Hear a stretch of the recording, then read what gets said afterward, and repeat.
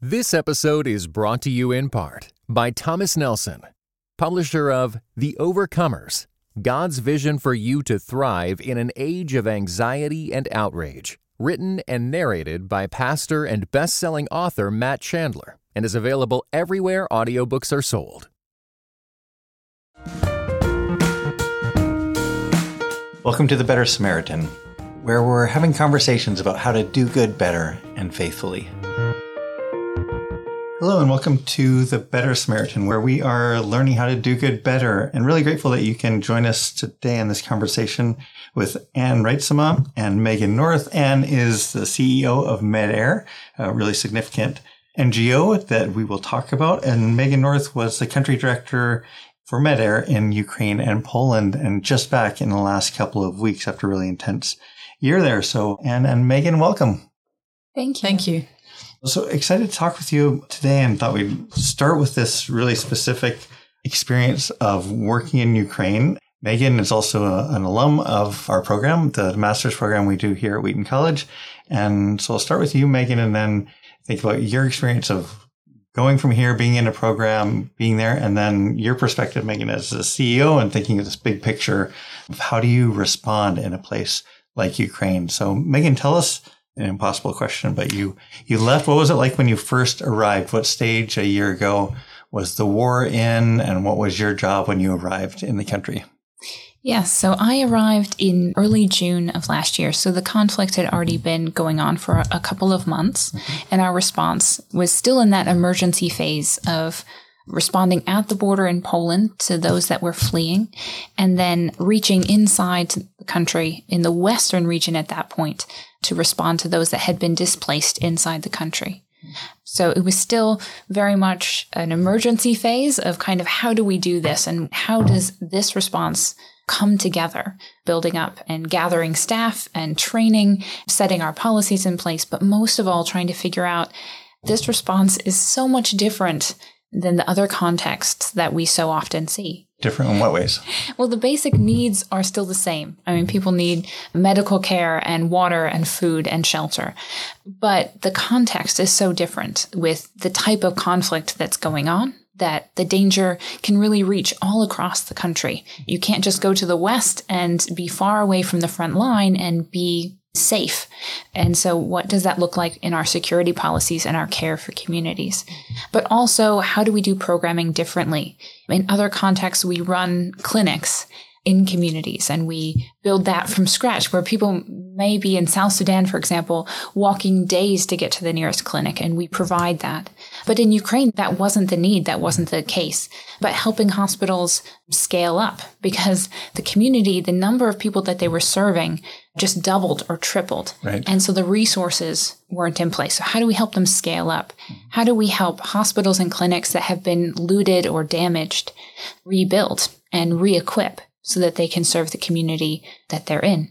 But knowing that the skill and expertise or the institutions and structures have traditionally been in place, but they've been disrupted in some way. So trying to adjust our approach and come at this differently, not just showing up and saying, oh, we know how we do this, we're setting up a clinic because that's what we always do. But taking the time to really meet with communities, meet with leaders, and understand what their needs are and how we can partner with them to see them succeed. Thanks, Megan. And how you've done this kind of work of being a country director, you've done this work in the field for 20 years.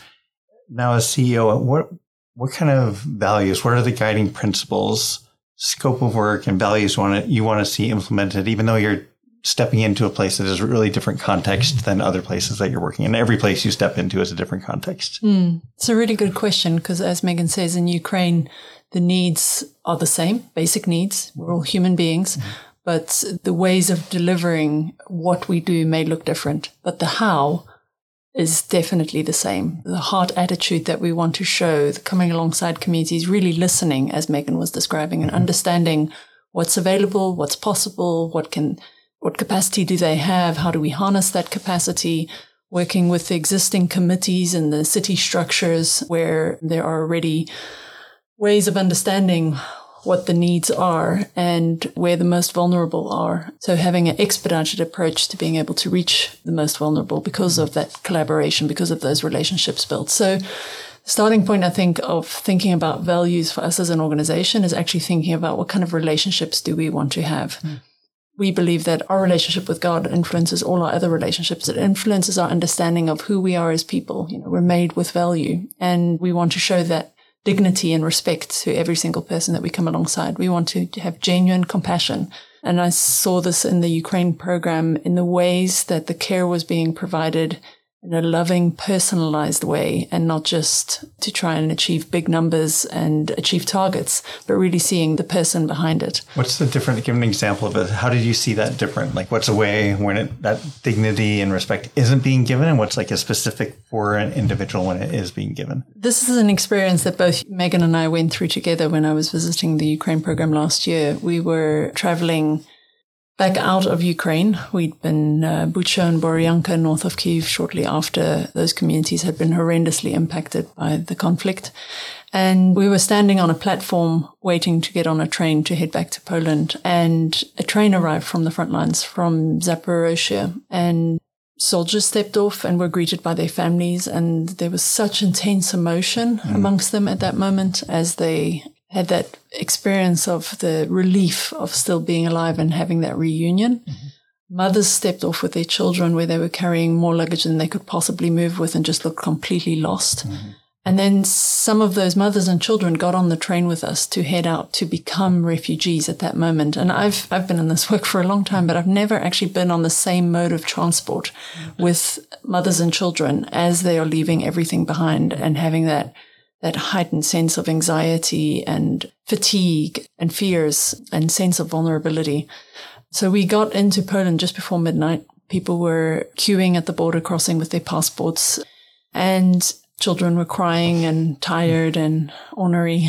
And then the next morning, I had the privilege of visiting our mother and child safe space within the train station that we were facilitating, where we had Ukrainian mothers volunteering who had been through that experience themselves, who were receiving those mothers that, just before midnight, giving them a place to sleep, setting an alarm, understanding from them which trains, helping them figure out what their next mode of transport would be, and then taking care of their kids, having a play corner, some snacks, some teddy bears, while they got a chance to really let go and relax and sleep and get the rest that they need so that they could continue their journey. And as those Ukrainian volunteer mothers described to me what they were doing and why they were doing it and the love and care with which they were doing it, I thought to myself, man, this is compassion lived. It's seeing the individual. And I find often when we leave a program and we hand it over to the community or to another more development organization, the feedback we get is not about what we've done. They don't say, thank you for the clinic, thank you for the water point, thank you for the nutritional support for our children. Most of the time, the feedback is really about how we've treated people. It's about the fact that we've seen them as individuals. And we've grieved with them, we've celebrated with them, we've gotten to know them, we've taken the time to listen to them. And people say, thank you that you saw us as real people, that you didn't just see us as a number. And that's not just the communities themselves, it's also other partners. I remember when we left Sudan years ago, we are now back in Sudan as the crisis continues to unfold. But when we left in 2012, the NGO steering committee chair spoke and government officials spoke at our leaving celebration handover. And what they talked about was how they knew what MEDE's values were and they named them one by one, and that they had seen them lived by all of the leadership that they'd experienced over the years and by the team members that they'd encountered. And it was encouraging to us that they felt that was important, that piece of how we treat people is really where the rubber meets the road, that it is in relationships that the deeper impact happens. As a leader, how do you create that culture and value? Because there's pressure, there's stressful situations, there are demands or reports, there's meeting the numbers that you have to for the grants or whatever partners do. And people, whether it's in a war zone or at a local church food pantry, I think we say, they want to have values like this. But what have you found is key to helping a team, helping you volunteers, those Ukrainian women, staff like Megan, to really live these values out? And there are so many other things that that can personally and professionally make it hard to live those out sometimes? I think the starting point is really believing that that's what really matters. And years ago, when we were exiting Angola, one of our senior national staff, Martin Katongo, came and met with me and prayed with me. And he said, Anne, the clinics, the water points, they might not last. But the thing that's going to last forever is the heart change that we have achieved through the way that we have modeled relationships amongst each other. It's been 60 years of war here. Trust was completely broken in this community. And trust has been rebuilt in the way that we have shown our own relationships amongst each other in the community. And so that for me was a point of, wow, this really matters. This is what's going to last. And so I've been very passionate. Megan can tell you over the years, we've been in many different programs together and to train our staff on the values. So new staff start. And as leadership, as a country director, even when I go visit our programs now as a CEO, the thing I do is say, hey, can you tell me what you like about the values? You know, where have you seen them lived in a beautiful way recently? Where do you want to celebrate the beauty of a teammate really showing amazing levels of integrity in their work, or deep sense of joy in what they're doing, or lasting, deep-rooted hope that is infectious, that bubbles over and impacts the team and goes beyond that? And then asking questions like, where is it hard? Where do you struggle? Where are the challenges? You know, when you're wanting to have compassion, but you're doing a distribution and the community is angry because they got the wrong message about what the distribution items would be or about who would be eligible, and they've walked for days and they've come for nothing, and they're getting aggressive and you don't feel warm, fuzzy feelings towards them. What does compassion look like in that moment? You know, how do you deal with accountability when you're under pressure and it's hard to keep up with all the paperwork and it feels like it's not as important as getting that assistance to people, but we want to be good stewards and be sure that really what we said would be done is really what's going to be done. So getting those discussions going. In our programs, I encourage our leaders to stop at least once a quarter and hold a values discussion group session, have a celebration, talk about all the positive things that have happened in the project. In humanitarian work, we tend to have a lot of setbacks and obstacles, and it's hard to stay motivated and encouraged and positive and hopeful. And so it's important that we stop, celebrate, give thanks. And at those moments, it's a great moment to say, okay, let's pick a value.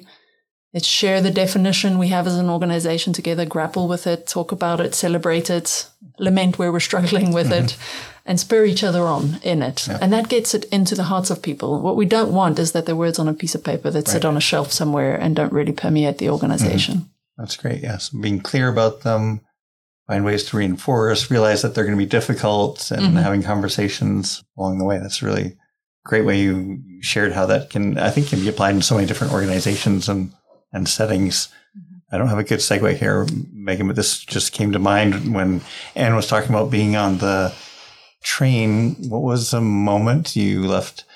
You live in Michigan. You're on a college campus here at Wheaton. What was the moment when you really knew, oh, I'm in a war zone? Is there a story, a moment where, you know, sometimes like, oh, I kind of know, but like now I really know? I mean, this was also not my first time doing this. So I've worked with MedAir for 8.5 years now in many different countries and contexts. And I think I've adjusted mentally to kind of what to expect with a war zone. I think that when I first started this work in South Sudan, when I flew in, I had mentally prepared for like firefights in the street or something, which it kind of carries on. There's a normality. And so I was pretty prepared, I guess, going into Ukraine to kind of have that mentality that there are aspects that look normal, but there's this underlying tension that's there. And especially in Ukraine, that, as I mentioned, that security piece. In other contexts, if you are far away from the front line, there's an element of safety to that. And in Ukraine, that's not the case because of the missiles and drones and those types of attacks that continue. And so I think in Ukraine, I think the point that really struck me is the first air raid that you experience. And you think, oh, this is different. And you can't see the threat, but it's there. Right.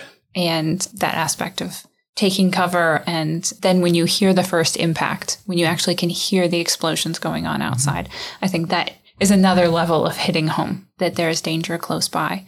Where did you go when you heard the air raid? What was your protocol? Like, where did you go when you'd hear the sirens. Yeah, we headed underground to basements, and we became very, very good at knowing where all the closest basements were to wherever we were going, and actively shared that information as far as the best coffee shops that are underground, which there are, but also making spaces within our living arrangements, sometimes very, very cramped spaces, but trying to make those as comfortable as possible, because we often spent nights in basements, in the bottom of stairwells, if that was the only basement available, to keep each other safe. And that's, a hard piece to consider and to be consistent about. But it's part of taking care of our teams and demonstrating that they are valued, and that we live out. If we say that this is what we need to do to keep each other safe, then we need to follow through with that and live that out day to day, even when it's uncomfortable, which many times it was. Jamie and I were in Ukraine in September. We were in the West. We were far from the front line, but about 200 people at the National University there. And we were teaching, and we were doing like a role play. I had a couple of Ukrainian students up on with us, and people from the university and NGOs and missionaries and church leaders and community leaders were there. But we're teaching, and suddenly our phones went off, and everybody's phones, 200 phones, went off at the same time. We didn't know what it was, but there was the tension in the room was there, and it was just a test air raid siren, to get it going. But people had come, people were refugees there that left behind. And so that was without actually even being in an air raid, but sort of seeing what people's response to that, it was amazing. And then sort of them debriefing from it and thinking about it, and then thinking about trauma and how do they step through it. And, it's, so many people are having to do that day in and day out, who are living there, and then who are a team trying to respond there, is an important part of what you do as an organization, is taking care of people who are going through it and taking care of people who are there to help others through it along the way. And what has kept us this demanding and meaningful work? We were talking about that earlier. You mentioned the word joy a little while ago. And so those are all reasons to do this kind of work. There are also reasons to not do this kind of work. The demands can make physically, emotionally, spiritually on you. Are there, it's kind of thinking of stories, but what are some moments that come to mind of why are you still doing this work after 20 years? What have you seen? Is there you mentioned some of those leaving points, but, can you think of some people who were helped through your work that you think, oh, that's why I'm doing this, or that's why I'm going to keep doing this? Any stories like that come to mind? We're an emergency response NGO, and so we're in the business of life-saving activities. And being at the pointy end of that spear in Ganyel in South Sudan many years ago, in a stabilization center, holding a child in my arms who had been completely emaciated 2 weeks before, and through the specialized nutrition treatment and the care of the team, had become a reasonably chubby and definitely cheerful child again. And realizing the impact on that individual's life for their whole lives, that they'd been able to be a turnaround from being at the brink of death to having a chance of being a child and growing into being an adult again. That was one moment for me of, wow, this really matters. This is what the real life-saving pointy end of the spear looks like. Another moment was in a cholera treatment center. A guy had collapsed. Where Our was doctor this? was there in Juba. In 2014, there was a severe outbreak. We'd set up a big cholera treatment center in Juba Teaching Hospital along with the Ministry of Health. And we rallied together as a team, along with some of the nurses there, and the doctor on our team had been showing me around. So we picked him up, got him on a stretcher, got IV fluids into him, and he had no pulse. We thought he was dead. And this is the closest I've come to thinking I've witnessed the resurrection, because after multiple bags of IV fluids, he opened his eyes and sat up and survived. I actually ended up getting cholera myself a few weeks later, and had that very stark visual in my mind of, this can go horribly wrong. Drink like your life depends on it. Get all the ORS in you that you can, the oral rehydration salts.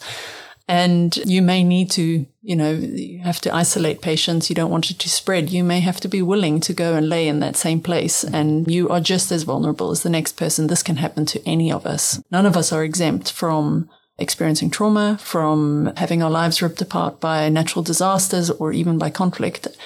So it's actually a privilege, I think, to join God in His heart for the most vulnerable, to be saying, here we are, we're available to you. We know that we are not the savior. We want to make ourselves available to the one who saves. And in doing that, part of your question was, why are you still doing it? How are you still doing it after so many years of being, especially in difficult conflict settings? I think a big part of the reason is realizing this is not actually my burden to carry. It's a privilege to be part of it for a time.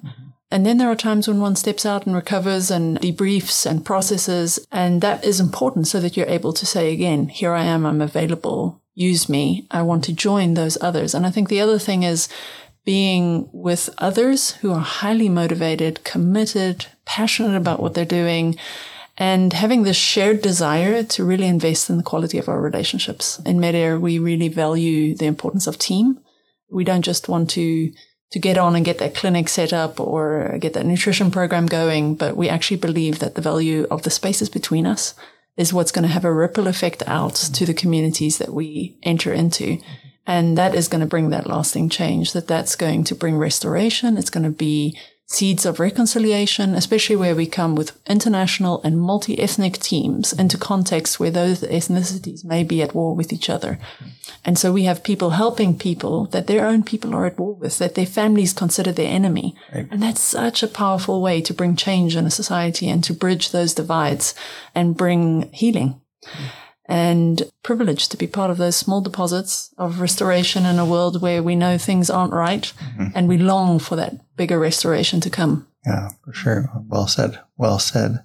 And mentioned coming off the field, and Megan, you just came off. What's hard and what feels good about coming out? It was just 2 weeks, I think you said. Right? Yeah, about 2 weeks. 2 weeks after a really intense year in a war zone in Ukraine and Poland. But what's it like coming off of an assignment like that?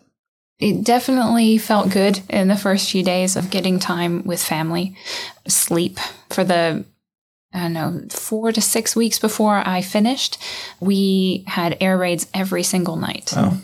So I hadn't had a full night of sleep.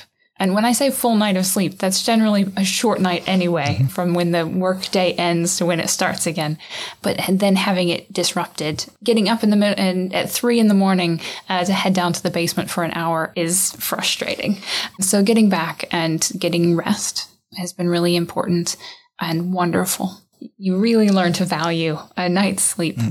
But I think also, taking time to process, and that is a hard piece. And it takes time to learn how to do that well. I've been doing this for a while, and the first few times, the emotions and memories hit a few weeks in, and that is challenging. And sometimes it hits right away, and sometimes it takes some time.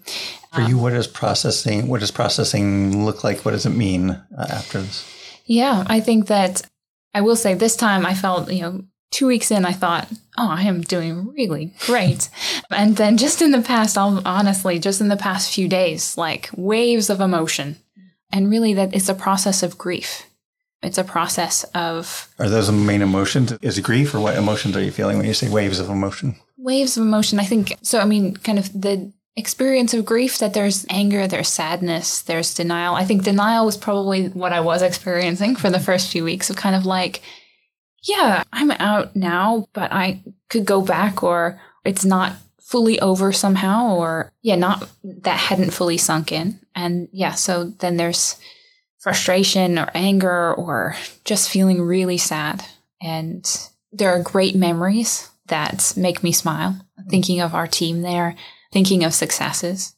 There's a lot of processing what went well, what didn't go well, and trying to understand healthy processing of that. What are pieces where I want to grow and I want to do better and learn from that?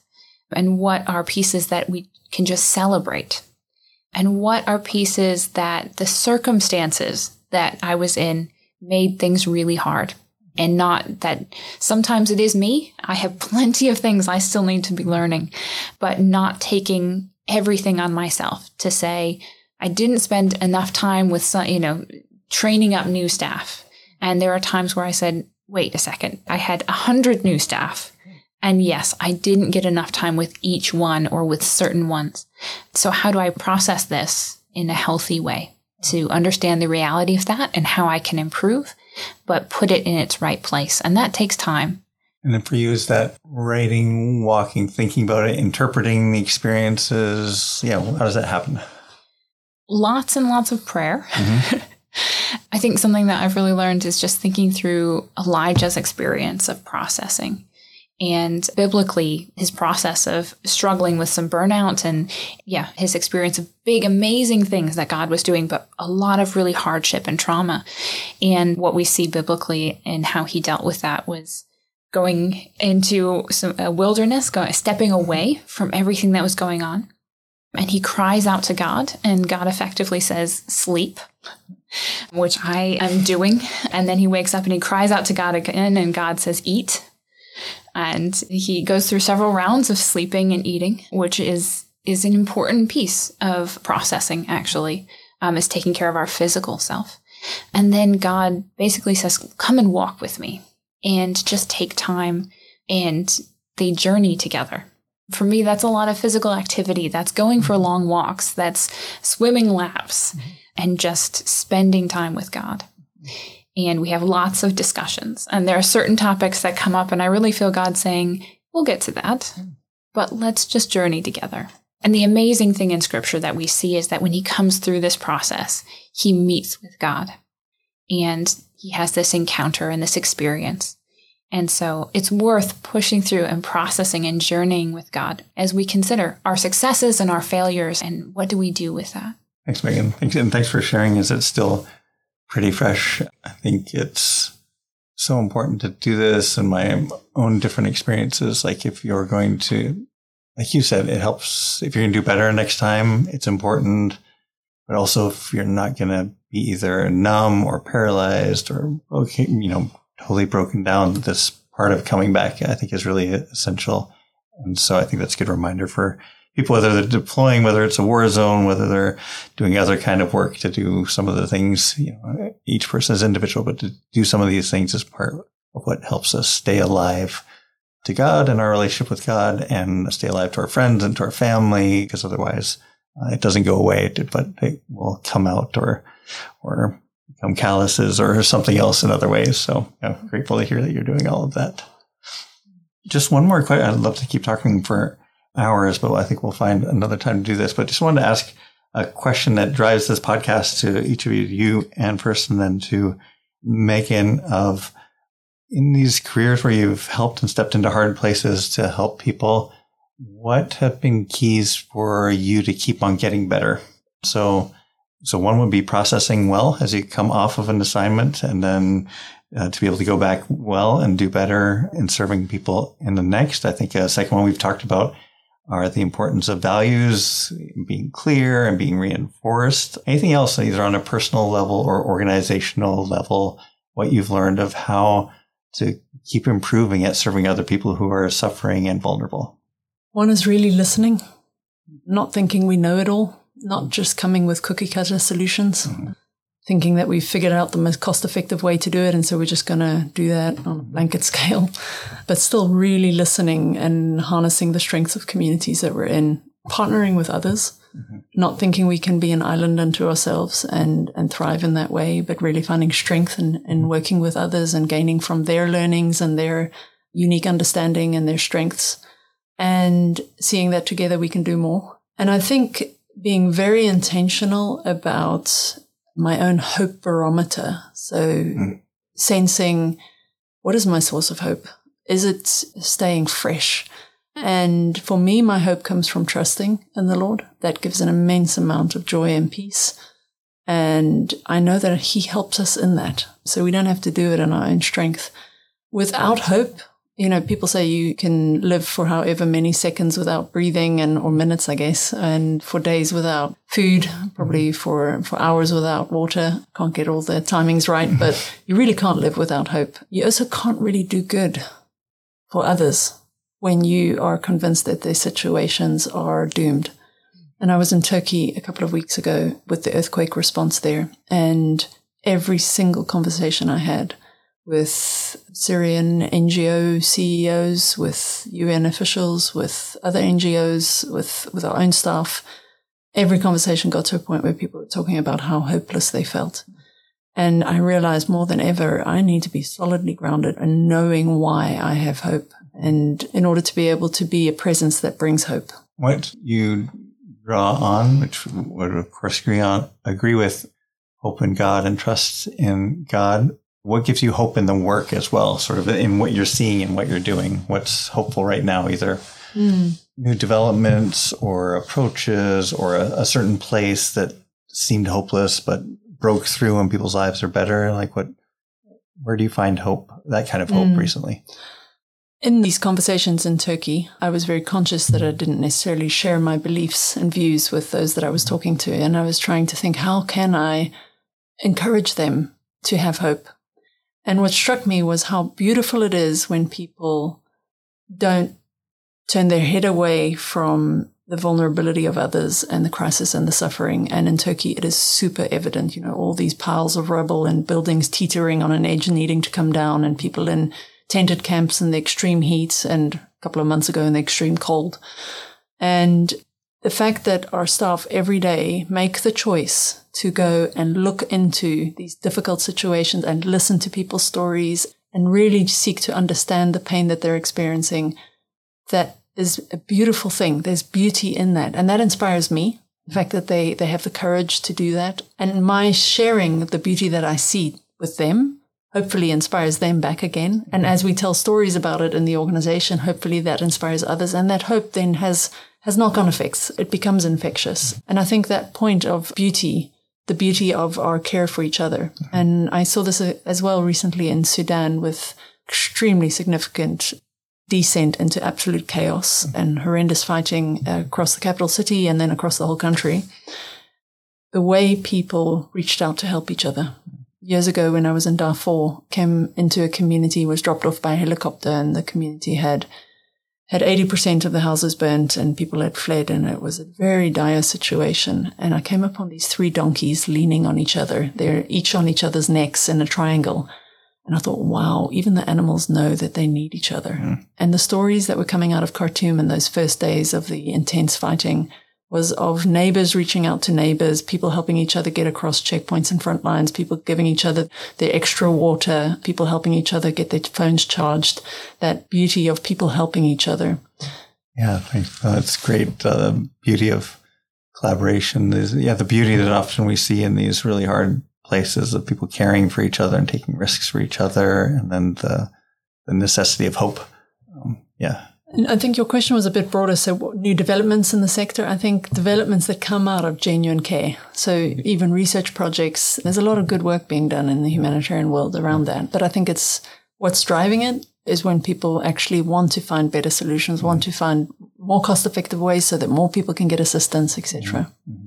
Megan, thoughts broad as you want to, but, thinking about doing it better. What have you learned about that, recently, I think are keys to how do we keep on improving it, serving other people? Yeah. I mean, I think my thoughts go back to Anne's sharing about values, and partially because I've been thinking about how I came to MedAir, and I came to MedAir because of their values. Oddly enough, I wasn't sure how to get into the humanitarian sector, and I met someone who had worked in humanitarian work, had not worked for MedAir, would not say that they were a person of faith. They were quite jaded and frustrated with the system, but it was a humanitarian, and for me, that was a point of information that I needed. And so I asked him, after hearing about some of his experiences, were there any organizations he could recommend? He was quite frustrated with many. And he thought for a minute and he said that there's only one. There's this organization called MedAir. And he said that they really care about people and they live that out in their work, and that they haven't given up on this whole messy situation. And they don't just care, like they want to fix people, but they want to hear from those communities and listen to them as they're putting together a response. He said, they do what they say they're going to do, and they tell you when they mess up. He's like, nobody else is doing that, or he hadn't seen that. And he says they're Christians, but they're the nice kind, which I thought was an interesting way to put it. And he continued to talk about what he had witnessed from seeing the programs and the staff working for MedAir. And after I had that meeting with him, I went home and I looked at MedAir and I looked at their values. And he didn't know the values, but he had actually named each of them by describing the people in the programs of MedAir. And that really caught my attention. And that was something that I thought, that's the kind of organization that I want to be a part of. And I've seen that lived out in one of my team members in South Sudan, Michael. Every time he goes into a community to start a response, to do an assessment, his first stop is meeting with community leaders. And he sits down and shares with them, we're from this organization called MedAir, and this is what we do, and this is who we are. And he shares the values and lays them out and explains what they mean. And when I first saw him do that, I was like, we've got a lot to do, and I'm not sure if this is critical. And seeing him take the time, that this wasn't just something that we had workshops on internally, he thought it was absolutely essential to share, this is who we are, and this is how we work. And then I saw it play out in the whole response.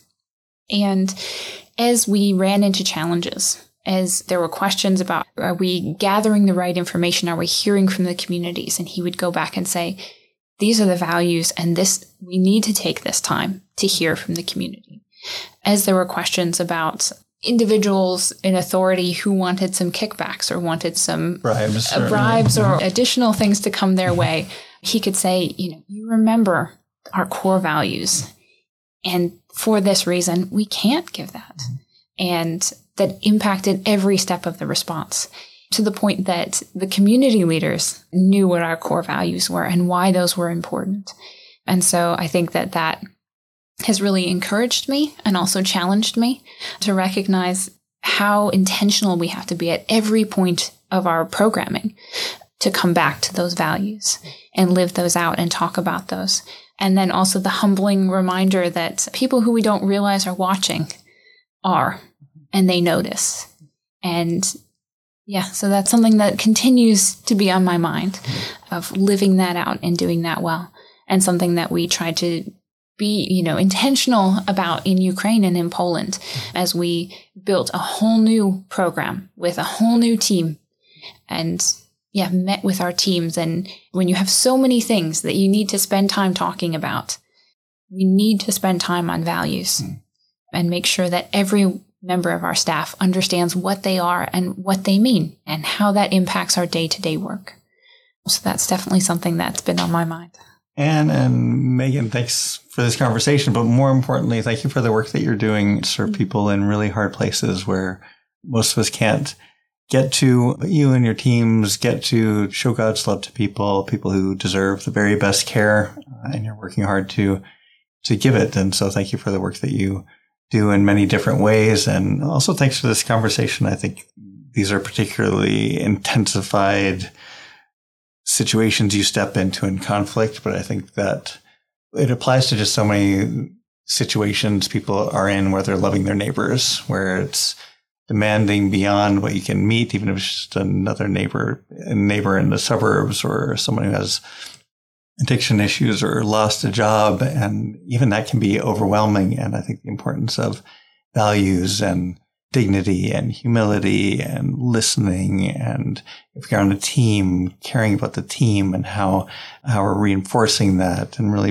believing it and being faithful are just things that are so important in your work. And I think they're so important in our work in many different ways as we seek to love our neighbors and to keep learning how to do good better. So, Anna and Megan, thank you for the conversation, and thank you for the work you do.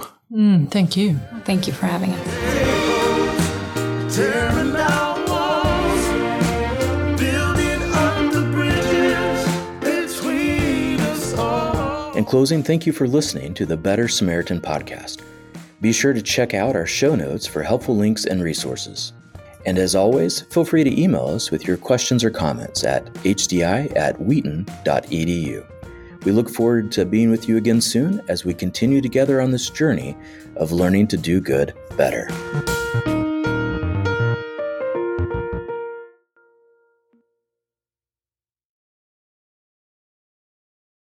This episode was brought to you in part by the Enneagram and Marriage Podcast, an outreach dedicated to bringing joy, strength, intimacy, and purpose to couples seeking growth.